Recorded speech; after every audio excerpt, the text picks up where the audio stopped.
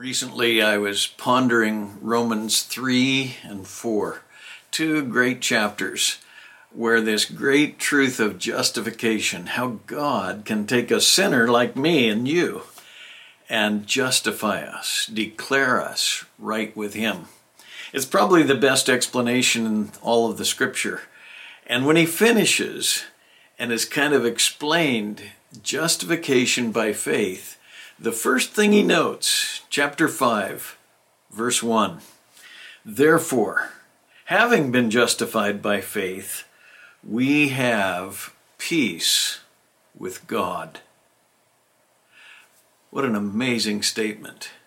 We have peace with God through our Lord Jesus Christ. Do you have that peace?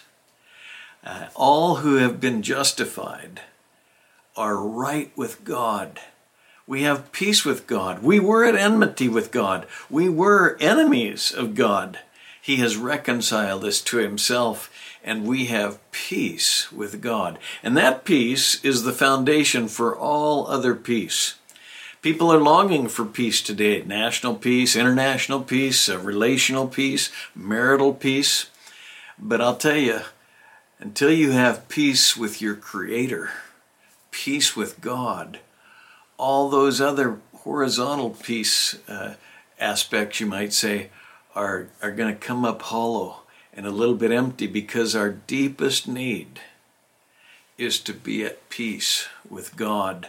And Christ accomplished that on the cross, so that Romans 3 and 4 explain it so thoroughly, and we just bask in it. And then the first thing he mentions is, therefore, having been justified by faith, we have peace with God. Enjoy that today. In fact, he says, exult in that.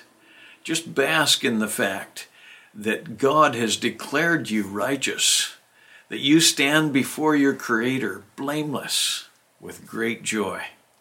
Peace with God, the birthright of every Christian. You say, Scott, I haven't known the Lord too long. Hey, it doesn't depend on how long you've known Him, or even how well you've followed Him. It doesn't depend on our track record. It depends on the finished work of Christ. We have peace with God.